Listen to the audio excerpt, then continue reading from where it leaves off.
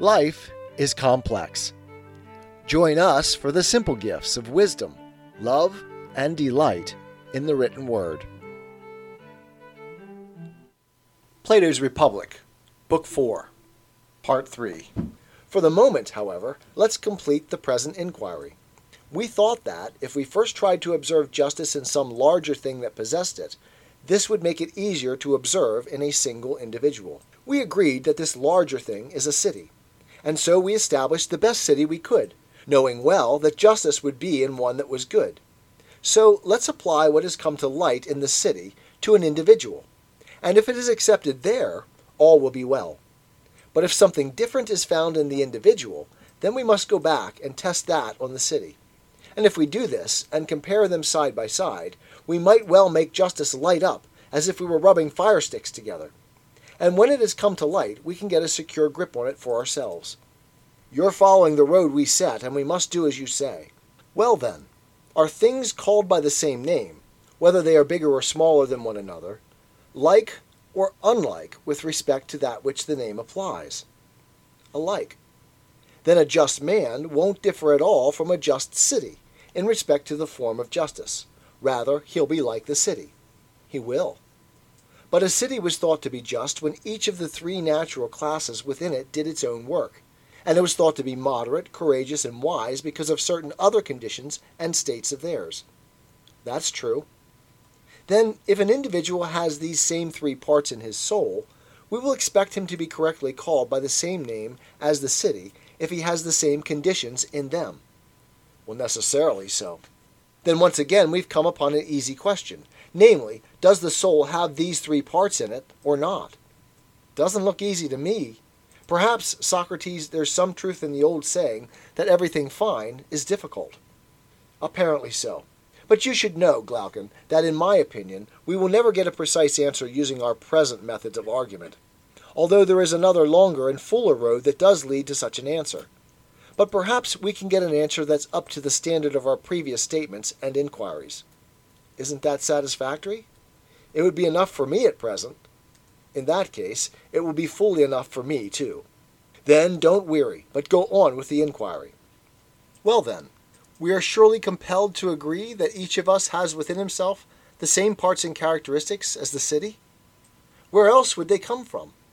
It would be ridiculous for anyone to think that spiritedness didn't come to be in cities from such individuals as the Thracians, Scythians, and others who live to the north of us who are held to possess spirit. Or that the same part isn't true of the love of learning, which is mostly associated with our part of the world. Or of the love of money, which one might say is conspicuously displayed by the Phoenicians and Egyptians. It would. That's the way it is, anyway, and it isn't hard to understand.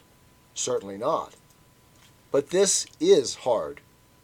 Do we do these things with the same part of ourselves, or do we do them with three different parts? Do we learn with one part, get angry with another, and with some third part desire the pleasures of food, drink, sex, and the others that are closely akin to them? Or, when we set out after something, do we act with the whole of our soul, in each case? This is what's hard to determine in a way that's up to the standards of our argument. I think so too. Well, then, let's try to determine in that way whether these parts are the same or different. How? It is obvious that the same thing will not be willing to do or undergo opposites in the same part of itself in relation to the same thing at the same time. So, if we ever find this happening in the soul, we'll know that we aren't dealing with one thing, but many. All right. Then consider what I'm about to say. Say on. Is it possible for the same thing to stand still and move at the same time in the same part of itself? Not at all. Let's make our agreement more precise in order to avoid disputes later on. If someone said that a person who is standing still, but moving his hands and head, is moving and standing still at the same time, we wouldn't consider, I think, that he ought to put it like that. What he ought to say is that one part of the person is standing still, and another part is moving. Isn't that so? It is. And if our interlocutor became even more amusing, and was sophisticated enough to say that whole spinning tops stand still and move at the same time when the peg is fixed in the same place and they revolve, and that the same is true of anything else moving in a circular motion on the same spot, we wouldn't agree, because it isn't with respect to the same parts of themselves that such things both stand still and move. We'd say that they have an axis and a circumference, and that with respect to the axis they stand still, since they don't wobble to either side, while with respect to the circumference they move in a circle. But if they do wobble to the left or right, front or back, while they are spinning, we'd say that they aren't standing still in any way. And we'd be right. No such statements will disturb us then, or make us believe that the same thing can be, do, or undergo opposites at the same time, in the same respect, and in relation to the same thing. They won't make me believe it, at least. Nevertheless, in order to avoid going through all these objections one by one, and taking a long time to prove them all untrue, let's hypothesize that this is correct and carry on. But we agree that if it should ever be shown to be incorrect, all the consequences we've drawn from it will also be lost. We should agree to that.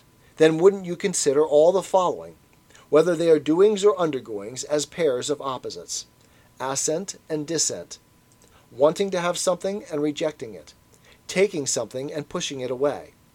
Yes, they are opposites. What about these? Wouldn't you include thirst, hunger, the appetites as a whole, and wishing and willing somewhere in the class we mentioned? Wouldn't you say that the soul of someone who has an appetite for a thing wants what he has an appetite for, and takes to himself what it is his will to have, and that insofar as he wishes something to be given to him, his soul, since it desires this to come about, nods assent to it as if in answer to a question? I would. What about not willing, not wishing, and not having an appetite? Aren't these among the very opposites, cases in which the soul pushes and drives things away? Of course. Then won't we say that there is a class of things called appetites, and that the clearest examples are hunger and thirst? We will. One of these is for food and the other for drink? Yes. Now, insofar as it is thirst, is it an appetite in the soul for more than that for which we say that it is the appetite? For example, is thirst for hot drink or cold, or much drink or little, or, in a word, for drink of a certain sort? Or isn't it rather that, where heat is present as well as thirst, it causes the appetite to be for something cold as well, and where cold for something hot? And where there is much thirst because of the presence of muchness, it will cause the desire to be for much, and where little for little. But thirst itself will never be for anything other than what it is in its nature to be for, namely, drink itself, and hunger for food. That's the way it is. Each appetite itself is only for its natural object, while the appetite for something of a certain sort depends on additions. Therefore, let no one catch us unprepared, or disturb us by claiming that no one has an appetite for drink, but rather good drink, nor food, but good food, on the grounds that everyone after all has appetite for good things, so that if thirst is an appetite, it will be an appetite for good drink or whatever, and similarly with the others. All the same, the person who says that has a point. But it seems to me that in the case of all things that are related to something, those that are of a particular sort are related to a particular sort of thing, while those that are merely themselves are related to a thing that is merely itself. I don't understand. Don't you understand that the greater is such as to be greater than something? Of course. Than the less? Yes. And the much greater than the much less. Isn't that so? Yes. And the once greater to the once less. And the going to be greater than the going to be less. Certainly.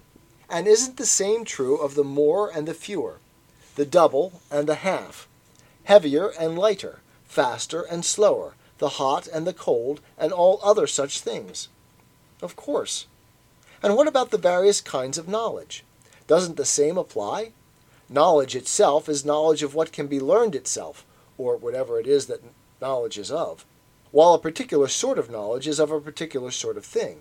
For example, when knowledge of building houses came to be, didn't it differ from the other kinds of knowledge, and so was called knowledge of building? Of course. And wasn't that because it was a different sort of knowledge from all the others?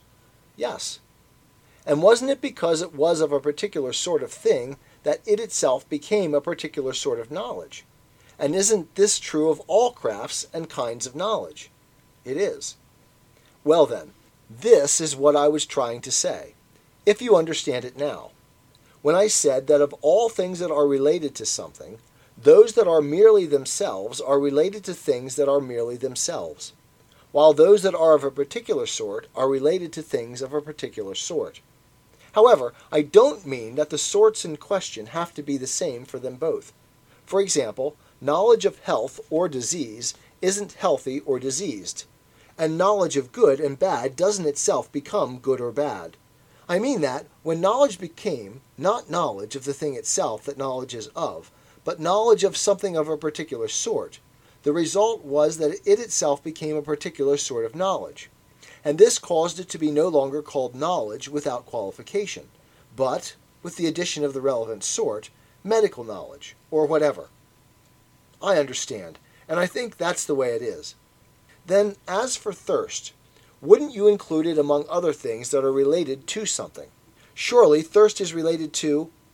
I know, it's related to drink.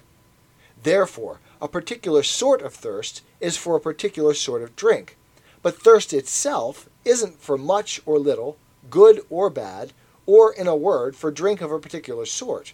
Rather, thirst itself is in its nature only for drink itself.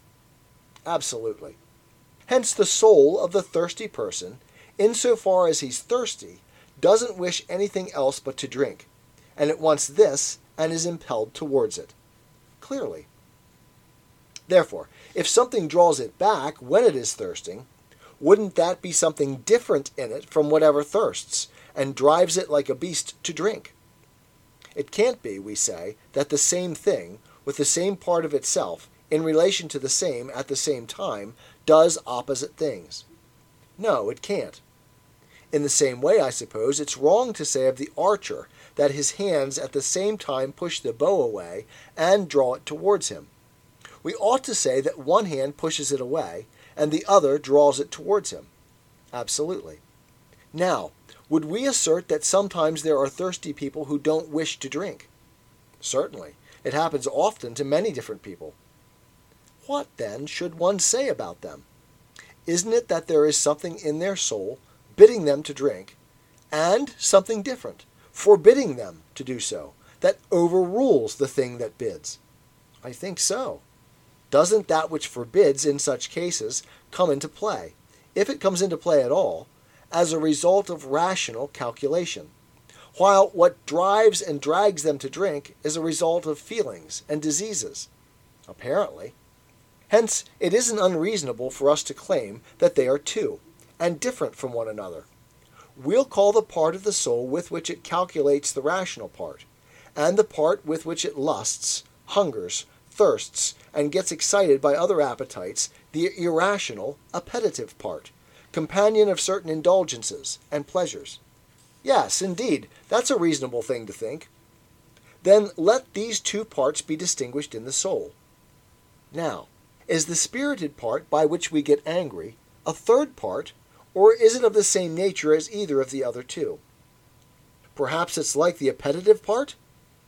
But I've heard something relevant to this, and I believe it. Leontius, the son of Aglion, was going up from the Piraeus along the outside of the north wall when he saw some corpses lying at the executioner's feet. He had an appetite to look at them, but at the same time he was disgusted and turned away. For a time he struggled with himself and covered his face, but, finally overpowered by the appetite, he pushed his eyes wide open and rushed towards the corpses, saying, "Look for yourselves, you evil wretches! Take your fill of the beautiful sight!" I've heard that story myself. It certainly proves that anger sometimes makes war against the appetites, as one thing against another. Besides, don't we often notice in other cases that when appetite forces someone contrary to rational calculation, he reproaches himself, and gets angry with that in him that's doing the forcing? So that of the two factions that are fighting a civil war, so to speak, spirit allies itself with reason. But I don't think you can say that you've ever seen spirit, either in yourself or anyone else, ally itself with an appetite to do what reason has decided must not be done. No, by God, I haven't. What happens when a man thinks he has done something unjust? Isn't it true that the nobler he is, the less he resents it if he suffers hunger, cold, or the like at the hands of someone whom he believes to be inflicting this on him justly? And won't his spirit, as I say, refuse to be aroused? That's true. But what happens if, instead, he believes that someone has been unjust to him? Isn't the spirit within him boiling and angry, fighting for what he believes to be just? Won't it endure hunger, cold, and the like, and keep on till it's victorious, not ceasing from noble actions until it either wins, dies, or calms down, called to heel by the reason within him, like a dog by a shepherd? Spirit is certainly like that, and of course we made the auxiliaries in our city like dogs obedient to the rulers, who are themselves like shepherds of a city. You well understand what I'm trying to say, but also reflect on this further point. What? The position of the spirited part seems to be the opposite of what we thought before. Then we thought of it as something appetitive, but now we say that it is far from being that. For in the civil war in the soul it aligns itself far more with the rational part. Absolutely. Then is it also different from the rational part? Or is it some form of it, so that there are two parts of the soul, the rational and the appetitive, instead of three? Or rather, just as there were three classes in the city that held it together, the money-making, the auxiliary, and the deliberative, is the spirited part a third thing in the soul that is by nature the helper of the rational part, provided that it hasn't been corrupted by a bad upbringing? It must be a third. Yes, provided that we can show it is different from the rational part, as we saw earlier from the appetitive one. It isn't difficult to show that it's different. Even in small children, one can see that they are full of spirit right from birth, while as far as rational calculation is concerned, some never seem to get a share of it, while the majority do so quite late. That's really well put. And in animals, too, one can see that what you say is true. Besides, our earlier quotation from Homer bears it out, where he says, "He struck his chest and spoke to his heart." For here Homer clearly represents the part that is calculated about better and worse as different from the part that is angry without calculation. That's exactly right. 'Tis the gift to be simple. 'Tis the gift to be free. 'Tis the gift to come down where we ought to be. And when we find ourselves in the place just right, 'twill be in the valley of love and delight. When true simplicity is gained, to bow and to bend, we will not be ashamed. To turn will be our delight, till by turning, we come round right.